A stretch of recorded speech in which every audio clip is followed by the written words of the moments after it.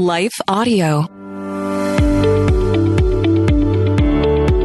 This is Empowering Homeschool Conversations. We want families to come here and gain insightful strategies that empower them to successfully teach diverse learners at home.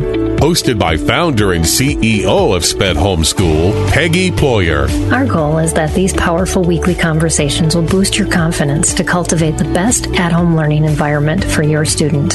For more homeschool resources, go to spedhomeschool.com. You're listening to Empowering Homeschool Conversations with Peggy Ployer. We'll start the conversation with Peggy and her guests next. Is it hard to spark meaningful conversations with your kids? Whether you're a homeschool hero, planning activities for the next family vacation, or simply gathering around the dinner table, we've got something that can help. Introducing the Daily Family Conversation Starter by best-selling author Katie Clemens. This remarkable book offers 365 imaginative ways to connect with your children in just 5 minutes each day, with prompts like, who made you laugh today? Or what would you do if you had a tail? These simple questions open up a world of laughter, curiosity, and deeper connections. From dinner time to sleepy time, the Daily Family Conversation Starter is your key to creating memories that will last a lifetime. Don't wait to transform your family's daily routine into an adventure of discovery and fun. Grab your copy of the Daily Family Conversation Starter today, wherever books are sold. Well, good day to you. It's Joel with The King Country, dropping in to let you know that our brand new film, Unsung Hero, is in theaters now. It's Luke here. We've teamed up with the creators of Jesus Revolution to bring you this adventure of a lifetime. It's a powerful, true story about a family uniting, growing in their faith, and facing the impossible together. In theaters now, unsunghero.movie for more information. Rated PG. Parental guidance suggested.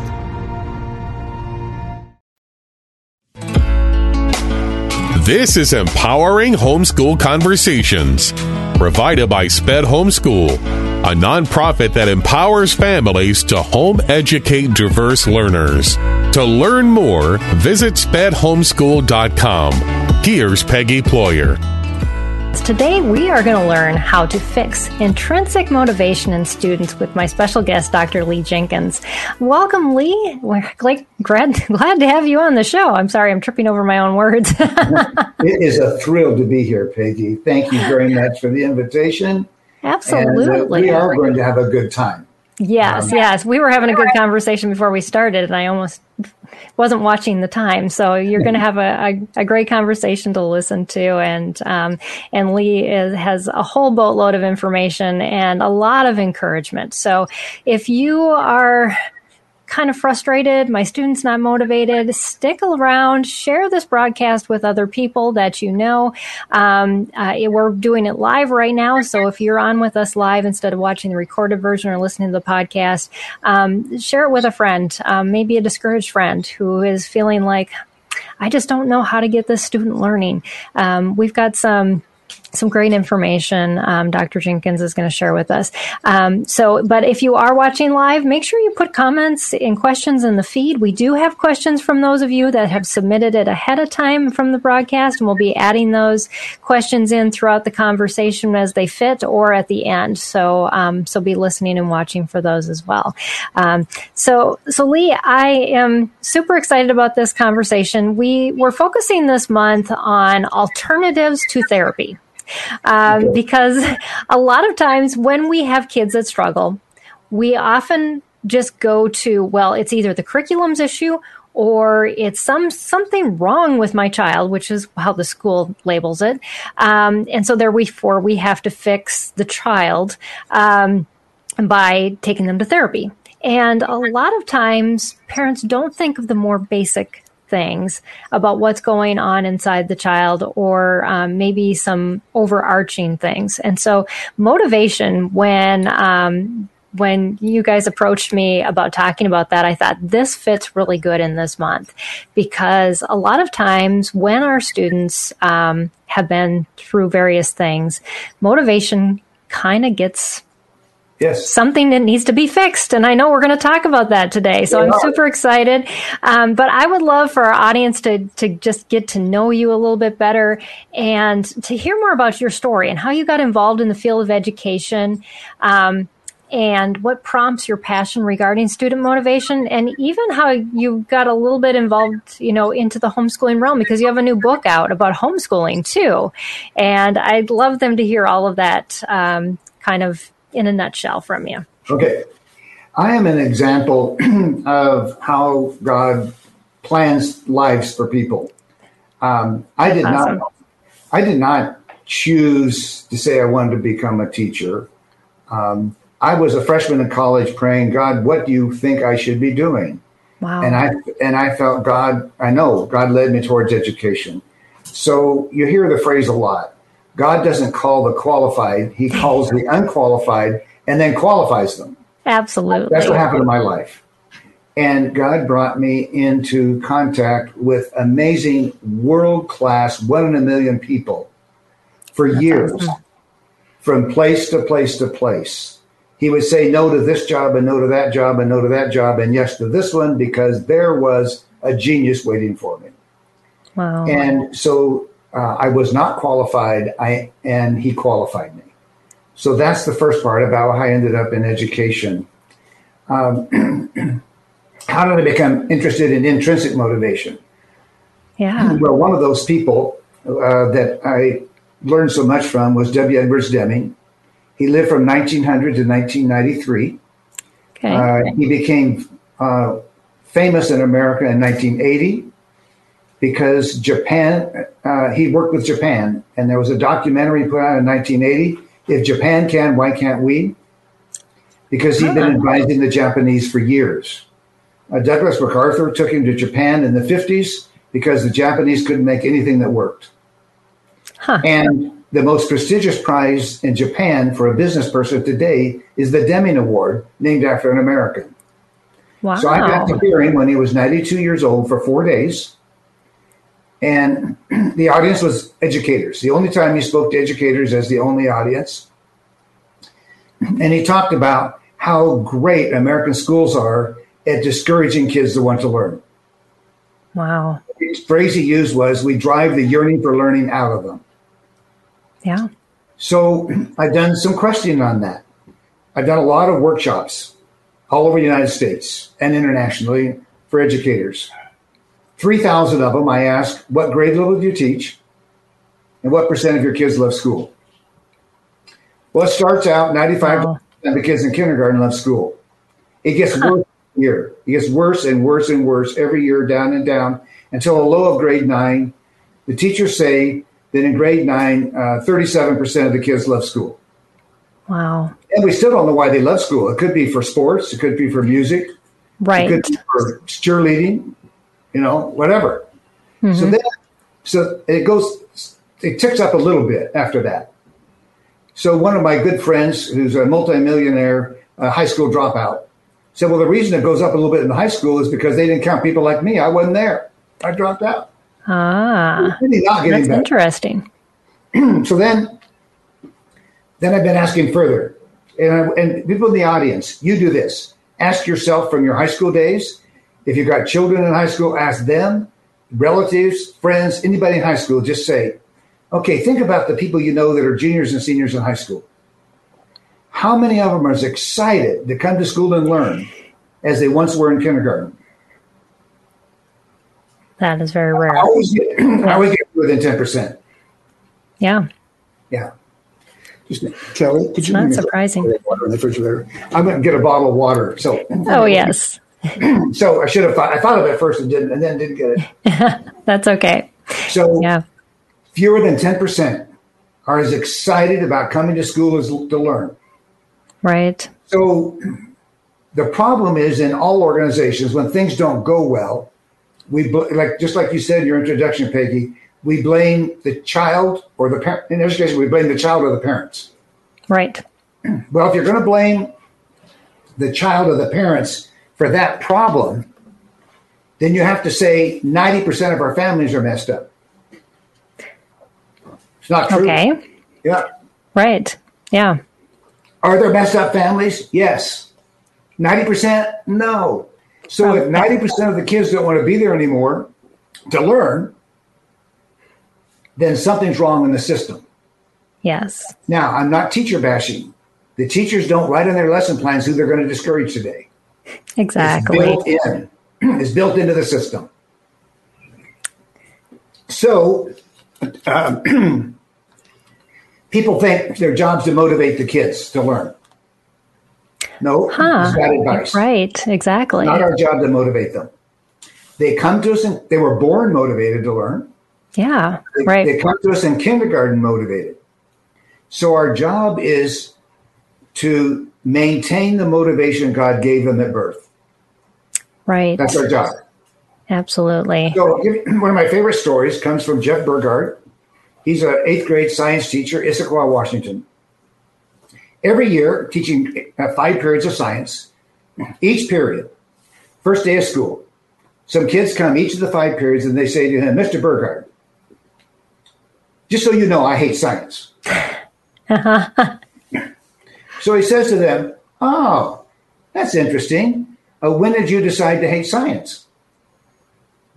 He said, the kids will say, I always hated science. He'll say, you know, actually, that's not true. You loved everything in kindergarten.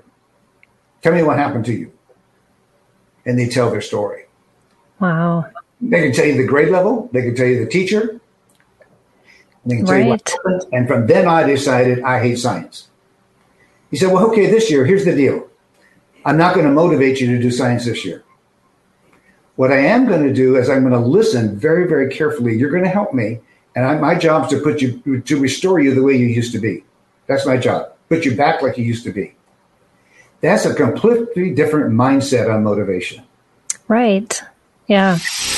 After a word from our sponsor, we'll dive back into this conversation.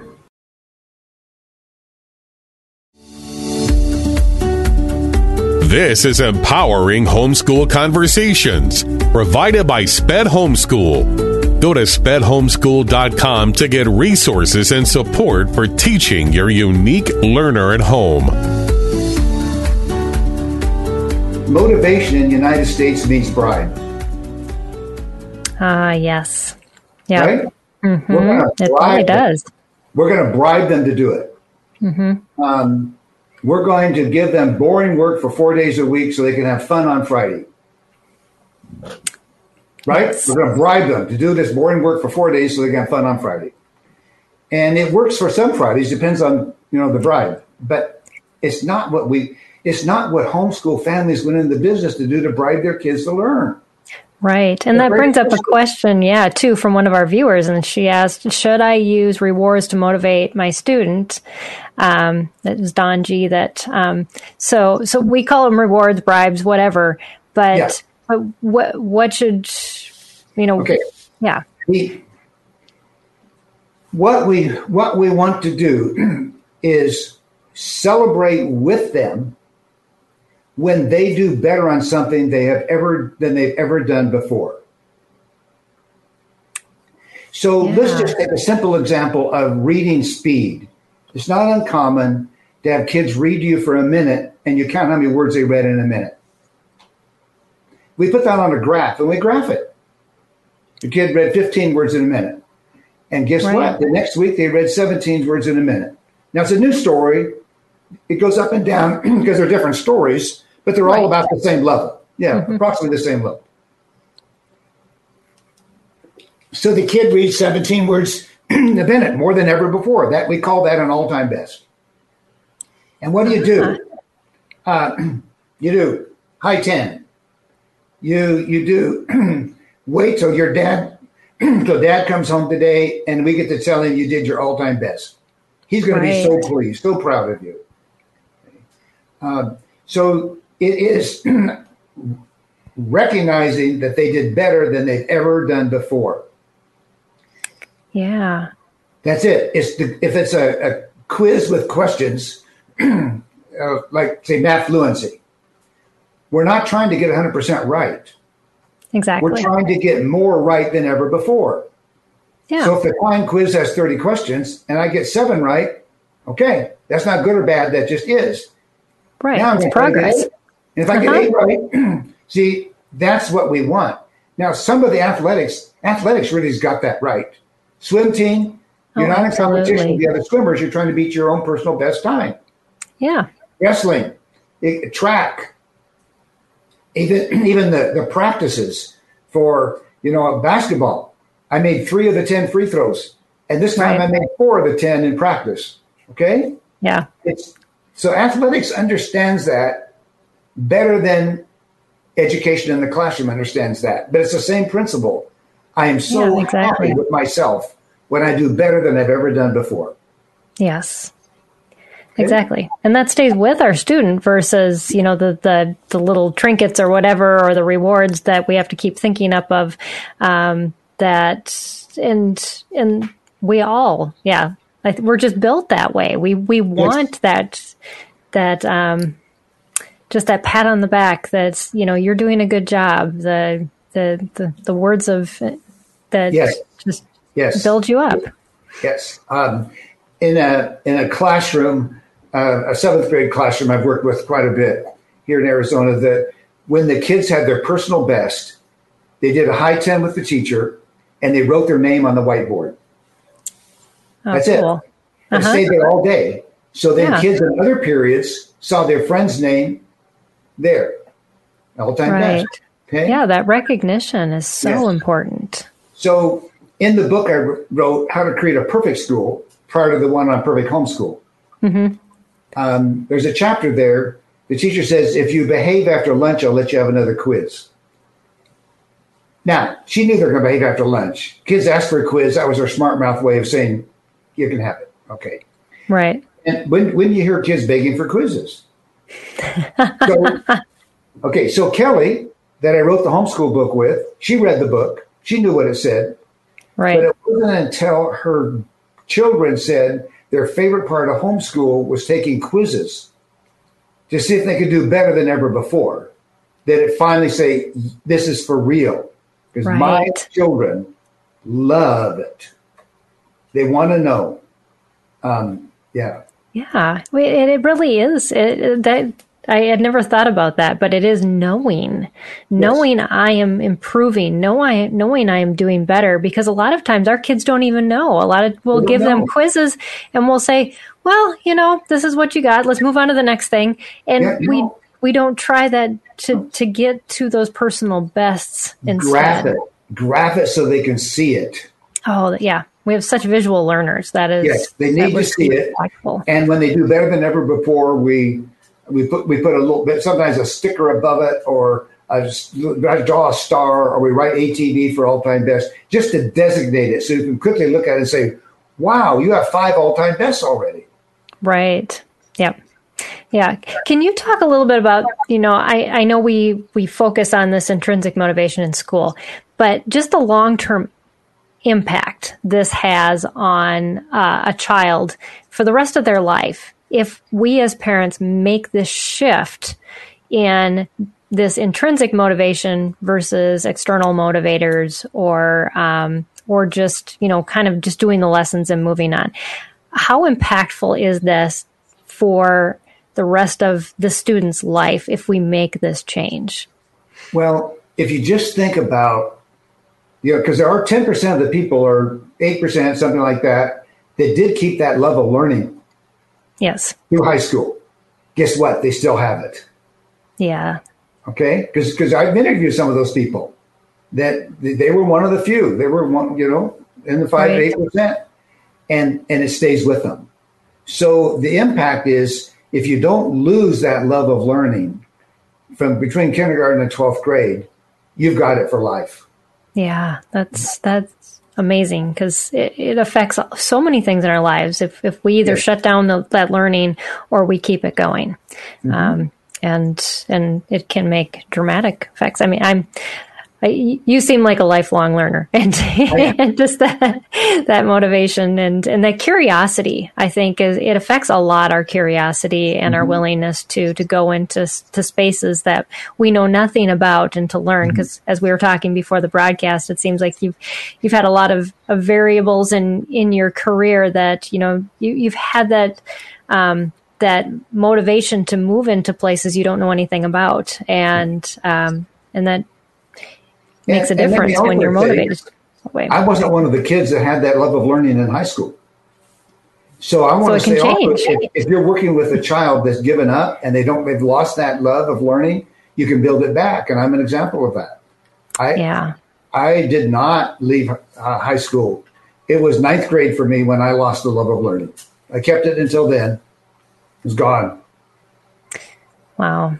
So let's give homeschool parents some ideas then on what if their student, and I know we have a couple questions here. Would it be okay if we dive into those questions first? That we have just some, and I'm sure as I read these, you're going to say, oh man, I'm there too. We want you to realize you're not alone. A lot of our students get beat up by the system, especially in special ed, and they become unmotivated. And then we start homeschooling and we don't know how to reignite that love of learning. So I'm going to give Lee these questions and we'll go off those answers. If you have questions that pop up in your head while we're going through these, put them in the feed so we can address those as well. And then we'll have him share some other ideas that he comes to your top of your mind as we're going through these too. But the first question is, I just need help motivating my 12-year-old daughter. She has lots of medical and neurodevelopmental challenges. She can learn slowly at her own pace, but her motivation has waned. Over the past 3 years, she is still doing kindergarten to 2nd grade level work. I don't expect that she will become a nuclear physicist, but I know she's capable of more than she's trying to do. She is the oldest of 5, and I honestly believe her motivation started to decline once my attention with her became more and more divided. Okay, so let's talk about that. It's she needs that same thing, that record of continuous improvement. Right. And let me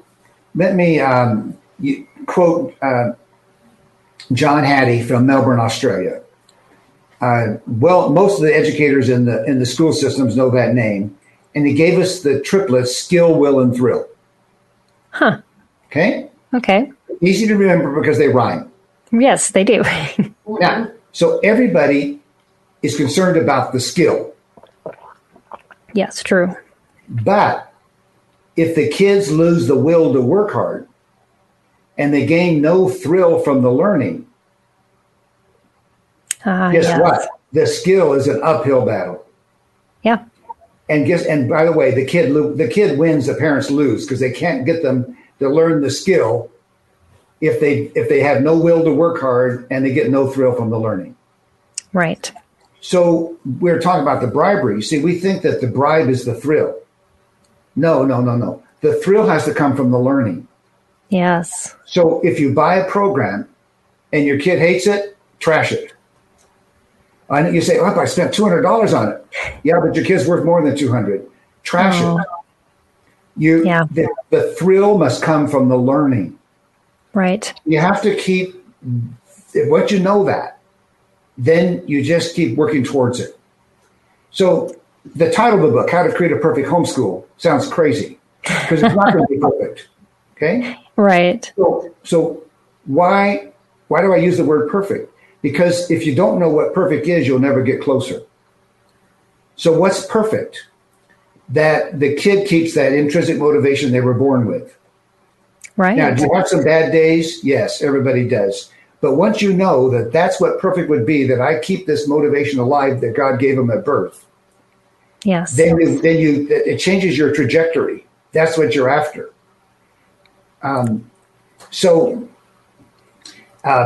One of Kelly's boys, kindergarten, and we had some reading things for him to do, and he didn't want to do them. So pretty typical. He didn't want to do them. Yeah. And so I learned that he liked Australian animals, which is common. And Kelly told me that he likes a kookaburra song. He knows the kookaburra song. Okay. So she put together a booklet. And the booklet is the words of the song, one line per page. So it's a line and then a new page, another line, new page, another line, new page, another line. And we said to him, we've got a book here with no illustrations. Can you illustrate this book for us? He illustrated the whole book. He read it over and over and over. Oh, absolutely. Slept with the book. Okay. And so once you say the thrill must come from the learning, and they have to be willing to work hard, and he worked very hard illustrating all those pages. I don't know, 27 pages. It was a lot of hard work, and he loved it. He slept with it, and he read it over and over and over. We won. But how did we win? Because we have in our mind skill, will, and thrill. The skill's right. He needs to learn to read. We got that right. Exactly. Yes. But I'm not going to cram it down him. We're going to give him a way to learn the skill he needs because he's 5. He doesn't know he needs it. Right. So we know as an adult he needs it. So he's going to get this skill in a way where he works hard and receives the thrill from it. So just keep those in mind. Skill, will, and thrill. If you don't have all 3 in place, back off. Yeah. So a lot of that, I guess we call that, student-centered learning or, just around basic, interests of a child or child-directed learning. But yet it involves that parent kind of involvement in helping to cultivate that skill based on what you know about the child. And what a perfect thing as parents, we know our children best. So it should be one of those things. But I think a lot of times we make the mistake, and I know as a homeschooler myself, thinking, well, but these curriculums are written by experts. And so shouldn't they be able to teach my child? So I can hear you contradicting that already. There are experts out there, and what they want the kids to know is their expertise. How to get them there, it may not be their expertise. Right. Yeah. So kind of using them almost like a guide. This is, like what your child needs to know in 3rd grade. And kind of going off of that with whatever motivates your child. And the problem with a book or a program is there's page numbers. And of course there's page numbers. How else are you going to put a book together without page numbers? Of course you need to reference it, yes. But then we think that the page number indicates a sequence. I have to do page 1 and then do page 2 and then page 3. No. So find when and most of the things you pay that $200. There's some things in there your student will work hard and will learn. It doesn't have to be a sequence. Right. It's just books come in a sequence. That's how it is. Right. So to the question, the child's doing the kindergarten, 1st, 2nd grade work and is older. Right. They need to see their progress. What do I want? Okay, so 1st grade, we want kids to read often 60 words a minute. Okay, so I'm going to get from the library a bunch of books that are right that same level, and we're going to read every week, and we're going to graph how many we got. It's true for all the things we want them to know. Here's what I want them to know at the end of the year, and we're going to work towards that, and we're going to track along the way, and hopefully by the end of the year, we got it nailed. Yeah. Yeah. So just setting some overall goals and then tracking. But yes. I mean, your student doesn't need to know if they fail your expectations. All they need to know is how they've made progress. Yes. That's what they need to know. I'm doing better than I've ever done before. Right. And then if you've got several children in the home being homeschooled, we have another graph called the family graph. And we add the total up for the whole group. So every kid in the doesn't matter what it is, what reading speed or math questions right or anything, spelling words, anything. We add it all up. And and so one of the things that with Kelly's family, when they have a family run chart, their best ever on the family run chart, then they get a night where dessert comes first. That's their celebration. Dad's there. They all get to celebrate. I like that you called that a celebration versus a reward. It's a celebration. It's fun. Yes. We're not giving them anything. We're just enjoying life together, and this is a fun thing we get to do. Yeah. And they know they earned it. And right. It was all of them together. They want to help each other. because they like that. They like the Yeah. celebration. Yeah, it's that encouraging environment that you're creating on top of that, with the family. Yes. And it really, those motivators that, when somebody's falling behind, we sometimes just need encouragement, and who better Yes. than the people that know you and love you, your siblings, the parents, the children, to come alongside you. And so creating that environment too, by looking at it this way. Right. And one of the things with the environment is when a paper is given back to a kid that's been scored, you don't write how many they missed on the top. You put a plus for how many they got right. Because the thing, when they get the paper back from the mom, they look at it and they want, first thing they want to know is, did I do better than ever before? Yes. That's what they look at. They don't look at how many they missed. They look at, did I do better than ever before? That's awesome. Yeah. Time. But when it Absolutely. does, wow, it's a big time. Yeah. Yeah, I can see how that it just changes the perspective of what you are focusing on, and we can focus so much of our attention on the lack of reaching perfection versus the growth from nothing to have gaining information. Yes. It's a total shift in how you look at progress. And also in just evaluations in general. And yeah, oftentimes we score based on an average, and our child is not average. Each of them are so unique. And so I just love this concept and what you're talking about. We have another question from a viewer, and Lisa H. wrote, motivating an ADHD child with learning disabilities to want to learn and do school. So is there anything specific to ADHD and motivation? I don't think so. It's they need to move. Yes.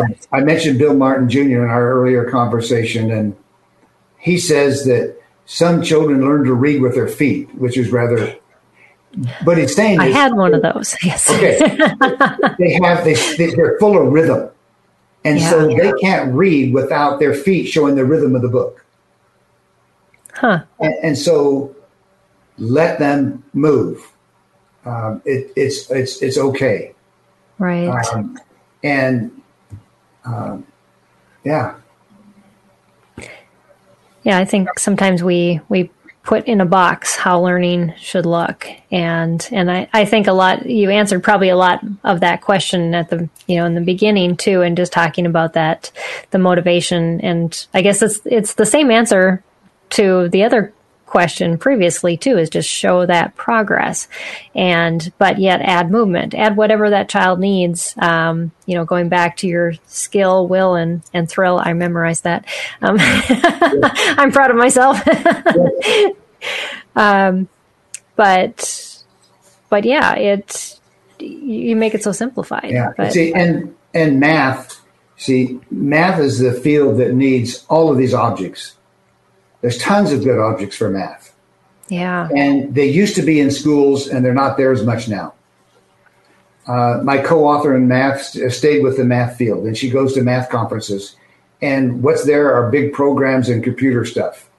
And they're taking away all of the hands-on math stuff from the schools, and homeschool families can bring it back to what it used to be with all of these things that make sense to them. Right. And so, and that's also for the kids that are active. They need their hands on the materials, or it doesn't make sense. Yeah. Yeah, we push too hard the theoretical before we get the analytical basis down. Yes. And if you're not involved in that field too much, the theoretical, the mind being able to move things versus the hands being able to move things. And I did geometry with my kids with folding paper, and not until I have a minor in mathematics, and not until I failed geometry in college. I will admit that, but I didn't understand geometry until I started folding paper with my children and going, oh yeah, this is why this proof works, and I can prove it right here. It makes sense. Yes, that's what we're talking about, Peggy. You got it. You got it. Right. Yeah. And but yet it seems so counterproductive a lot of times when we're like, but we're doing all this like table stuff. It's like the experiments in science. Can't we just learn the concept and move on? But that information doesn't stick, and it doesn't stay with us. I taught my oldest analytical calculus. And so he understood the why behind why calculus worked. And unfortunately, he failed the theoretical test when he took his college entrance exam because we hadn't, transferred it yet. But yet when he started taking calculus in college, he took 6 semesters of calculus because he has a degree in biomedical engineering. Wow. He whizzed through that past his classmates who had only learned the theoretical because he knew what the formulas were, what they stood for, versus just the manipulation of the numbers on the theoretical side. So just great encouragement that the hands-on stuff, we often think, well, this is just wasting so much time. It's really, really not. And you're building those skills at that basic level that your students can build off of so much quicker later. That survey that I did of the teachers on 3,000 teachers, another question was, what % of the year are you spending teaching kids content they should already know? Yeah. The average is 1/3 of the year. That's amazing. Isn't that? That's from 3,000 teachers. The average is 1/3 of the year spent in review. So if you think that the hands-on takes time, well, it doesn't take time because you don't have to reteach it. They get it. Teach it theoretical, and you'll teach it again next year, and then you'll teach it again next year because they don't get it. Exactly. So what this is off my questions that I had before, but I think it's really relevant. Is, a lot of people say I can't take time off, especially with my student who has special needs. We can't take a break. A lot of them won't even take more than just a couple days here and there, and they just push through doing school all year long and hardly taking any vacations because my child's going to lose that information. How much of that is true, or how much of that is based on how we're teaching? Okay. Let me go back to a minute for the school systems. And we always blame that the summer is when kids forget. They come to school, they finish 3rd grade, now they're in 4th grade, and the 4th grade teacher can't believe that they don't know this stuff. And then we blame the summer vacation. It's not summer vacation. They didn't remember it on Monday. Yeah. They crammed the spelling words on Thursday night. They spelled them correctly on Friday. They didn't know them on Saturday. Summer vacation has nothing to do with it. But we blame it on summer because then we can say, well, it's society's fault. I didn't create summer vacation. I can't. No, they didn't remember it. So it really is important to spend the time in depth so that they learn it. And I'd let them have the time, vacation. But my also advice is if you want to have the same number of days that are in the public schools, I mean, you can, right. But look at it this way. Typical schools are 180 days. Yeah. Okay. Give them 180 days of education, no more, no less. But you got flexibility. You can not teach it all this week. You can do whatever you want. But you can keep track of the number of days if you want. I don't know that that's as important as that they learned it. But but I'm answering the question. If somebody's concerned about that, don't push through. Use your best judgment on whether they've had it or not. One of the things that Kelly has in her home is a do-nothing chair. I love that. and so when the kid says, my brain is fried, I can't learn it it's not a punishment. Just go sit in the do-nothing chair for a while and let your brain relax. Or if you got a bad attitude, go sit in the do-nothing chair for a while and come back when you go to the attitude. You're not punished. Just go sit there. Come back when you're ready. So you have a lot of flexibility in the home. Right. And use it. Mm-hmm. Yeah, that's another thing to approach too, is when we are ready to learn, and that intrinsic motivation has something to do with it. But I've addressed this probably in my show a while ago, but a lot of times with mental health and other things going on in our students, learning doesn't happen when we're dealing with other things. So I love that do nothing chair idea, because there are opportunities, like you say, when there's a will. Can we talk about that will part of that, the skill, will, and thrill, but when we have that willingness or ability even to learn. Yeah, we want to do everything we can to keep the will to work hard alive. Now, I'll just give you an example. Let's talk about writing. Yeah. Because that's really important for kids to write and write and write. And it's hard. Right, exactly. So here's some things we do to help kids want to work hard in writing. One is we usually have them write about art. So the art comes first. Okay, yes. And while they're doing the art, they know they're going to write about what they did. That helps the ideas generate. Uh-huh. Then we have to deal with spelling. Their kids will ask, how do you spell this? Right. And what happens in schools and also in home schools, when they ask how to spell something, they get a spelling lesson. No. When they ask how to spell something, tell them. No spelling lesson, nothing. Just tell them.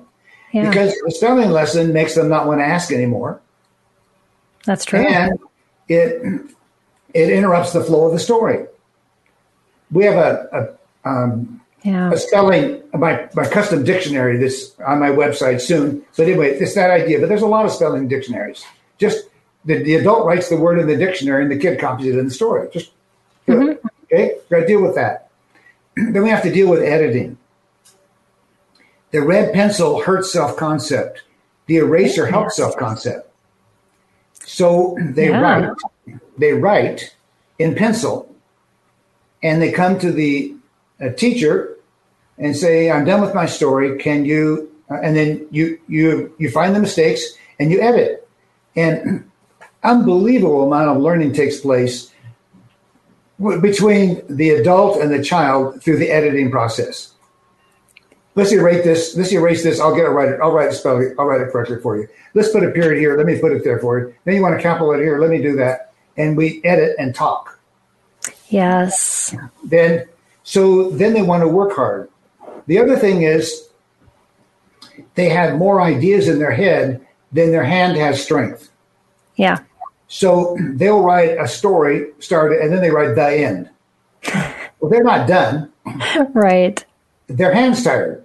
Yeah. So you go over and say, okay, let's erase the end. Tell me the rest of your story. And you take dictation. You write for them. You just write it. Keep talking. I'll write it for you. And then after a paragraph or two, you say, was your hand tired? Can you write now? Or you want me to keep doing it? They'll often say, oh, my hand's okay now. Okay, then you can keep writing. Exactly. You make it a rewarding experience, and one that it builds more relationship and confidence through the process. And so we get it edited. It's right. It's in pencil. And sometimes we ask them to trace over it in felt pen. So they get practice doing it right. And they love the felt pen.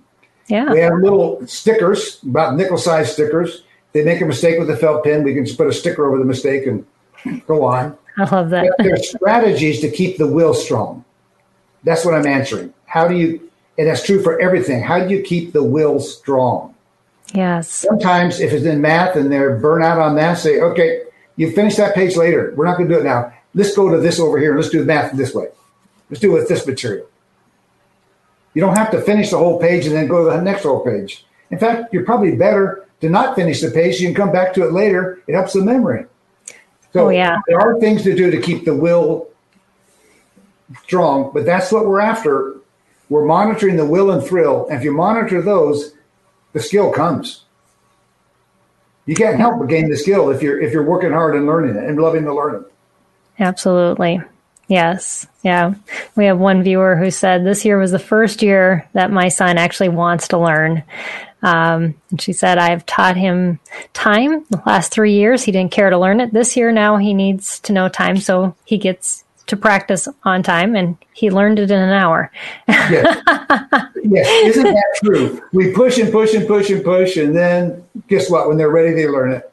Exactly. I think so much of what we push is based on our own fears of what's not going to happen for our children. And, we're so ingrained with their lives, and we want them to see them succeed, but that stepping back and allowing them to progress at their own rate and to have those personal bests is sometimes really hard. Do you have any advice for parents on just how to embrace that progress as it happens? Well, there has to be a system in place to do that. Yeah. There has to be the graph in place. Yeah. There has to be know what you want them to know at the end of the year. And then once you know what you want them to know at the end of the year, then you can show the progress towards that all year long. But if you don't know what you want them to know at the end of the year, then it's harder to show the progress. Right. Yeah. Yep. Yeah. So and I saw that on your website you have some free downloads. Is that some of those progress charts are on there? Yeah. All the blank graphs are there. Awesome. And it'll ask you how many questions you're asking each week. Okay. Each quiz. Okay. Well, how do you know how many? Well, it depends on how much you want them to know at the end of the year. So, say you want kids to know where the 50 states are on a blank map. But now you've got 50. Okay, so you know that. Right. So each week they take a quiz on some of the states and graph how many they got right out of that. And how many do you choose each week? Well, it's this 7 or 8. It's approximately the square root. That gives you enough. You got 100 concepts for the year. You're going to quiz them on 10 a week at random out of the whole thing. Right. It's at random out of the whole bucket. So spelling is an easy one to understand. First grade, 150 spelling words for the year.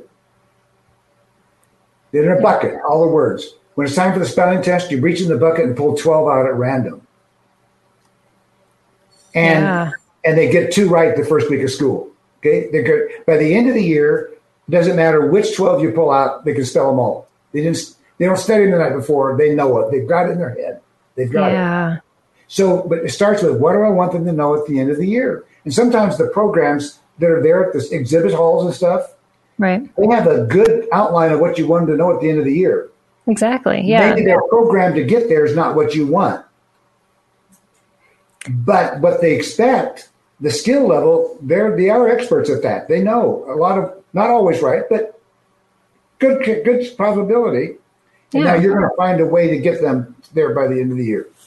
Yeah, exactly. That's so much more important than finishing the book. You don't need to finish the book. Yes. Yeah. So, and do you have any other recommendations for resources or things to avoid that help overall with motivation? Okay. Well, for resources, my website is L2J.net. Yep, I've got that right L2J.net.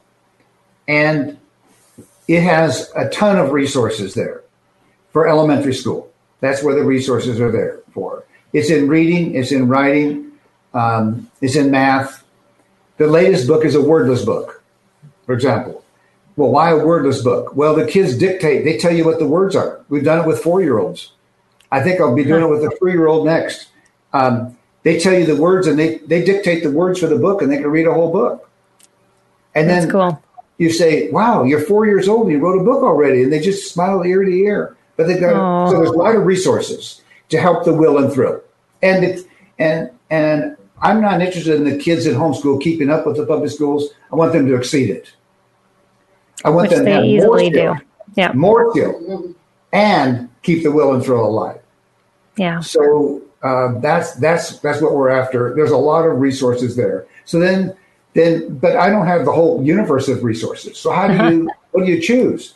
Right. Well, if you see something and you try it out, and the kids are working hard and they love it, it fits. I'm not Great advice. Everything in the world. I'm not. Mm-hmm. But you need some of that mindset. I'm going to use things that do that. Right. So I've got resources, but there's all more than important than that is that knowledge that I'm going to measure that. And then on the website, there is a chart to fill out, and where the parents measure the kids' will and thrill. Oh, Download that for free.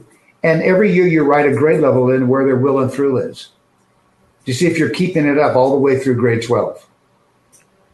So in the upper right corner, the kids love it, and they're 100% engaged. Yeah. At the bottom left, they're doing nothing and they hate it. Yep. And you got a spectrum, and so you can keep track of will and thrill along the way. Yeah. And that's the greatest indicator of how your students are going to move on versus, just the grades that they got, the books they finished, the courses they passed. Because when things are going to get tough with learning, and are they going to push through? Are they going to have that intrinsic motivation to say, I still want to keep learning, even though it's hard? Yes, and so, yes. Yeah, so these are great resources, and there's definitely a lot of incredible information you've shared with us today, Lee. I'm excited that we've had viewers on and the questions that you've answered, and I'd love for you to let our viewers know how they can connect with you. I guess you shared your website, l2j.net. Yeah, and it's Lee at l2j.net. Okay. Lee at l2j.net. And that's your email. Yeah, and then I am going to be at 10 homeschool conferences. Yes, yeah. Sometimes speaking, and but always at a booth with the materials that people can see. Great. But I can tell you it's in South Carolina, Cincinnati, Ohio, Allen, Texas, Pigeon Forge, Tennessee, Winston-Salem, North Carolina, Richmond, Virginia, Ontario, California, Albuquerque, New Mexico, here in Phoenix, my home state, and Atlanta, Georgia. So if you're in any of those, come by and say hi. That would be wonderful.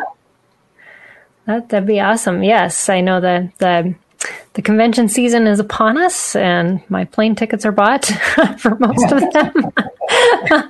It's a crazy time. I'm going to, 3 in April, 2 in June so far. Okay. So yes, but then I'll probably get to talk to you face to face somewhere there. Maybe the ones you mentioned, I don't have on my list yet. So okay. There's a lot of them out there. Here there are. Yes. Yep. And I know a lot of our parents can't make it out of their own home, so that's why we do this broadcast. What we do, and it allows them to be able to interact and listen to great advice like you offered today, Lee, and from the comfort of their own homes. And so thank you for, again, being on this broadcast and sharing with our viewers.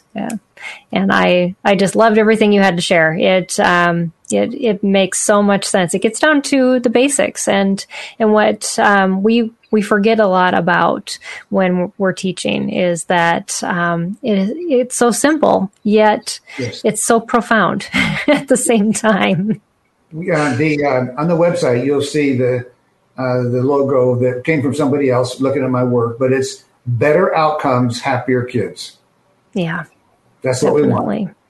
Yeah, and we can do it. It's not the norm, but it's not complicated. There's nothing I teach that's complicated.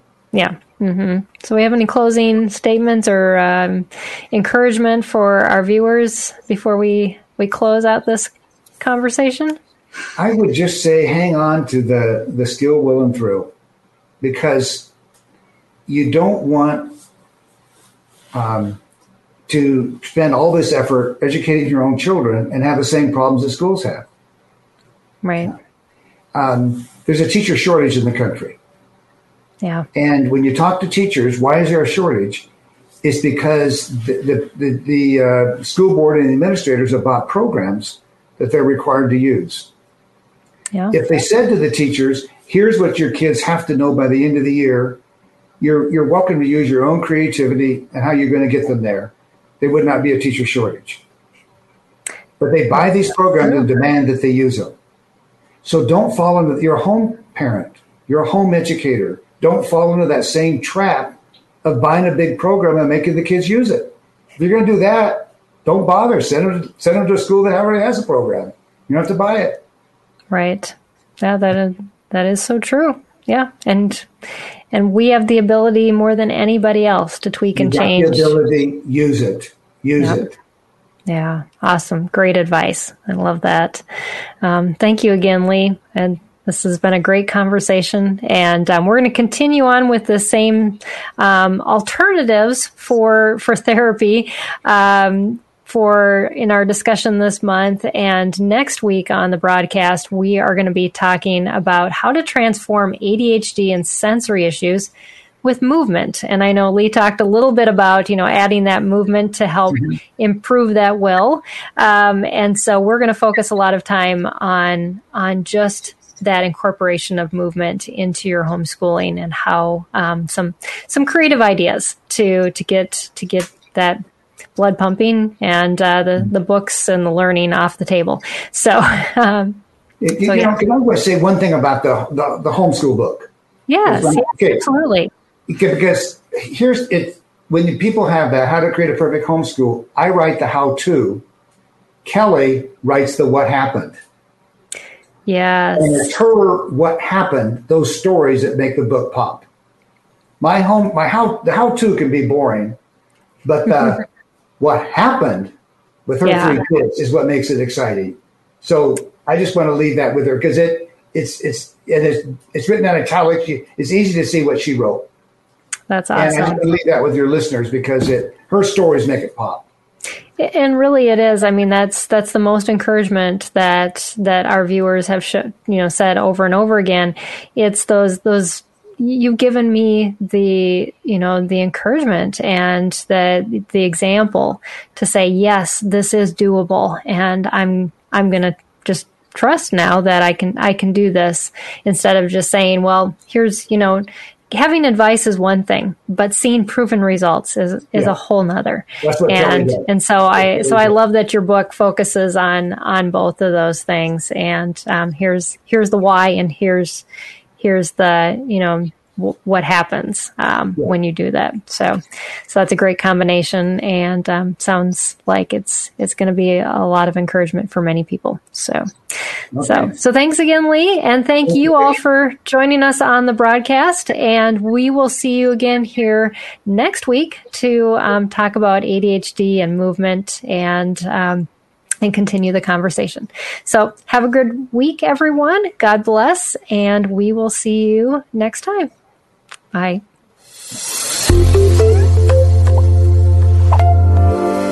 I want to take just a second to thank the team at Life Audio for their partnership with us on this podcast. If you go to lifeaudio.com, you'll find dozens of other faith-centered podcasts in their network. They've got shows about prayer, Bible study, parenting, and more. This has been Empowering Homeschool Conversations with Peggy Ployer. Need more of God's power in your life? I'm Christina Patterson, host of the Teach Us to Pray podcast, providing practical tips on how to grow your faith through prayer. Subscribe at lifeaudio.com.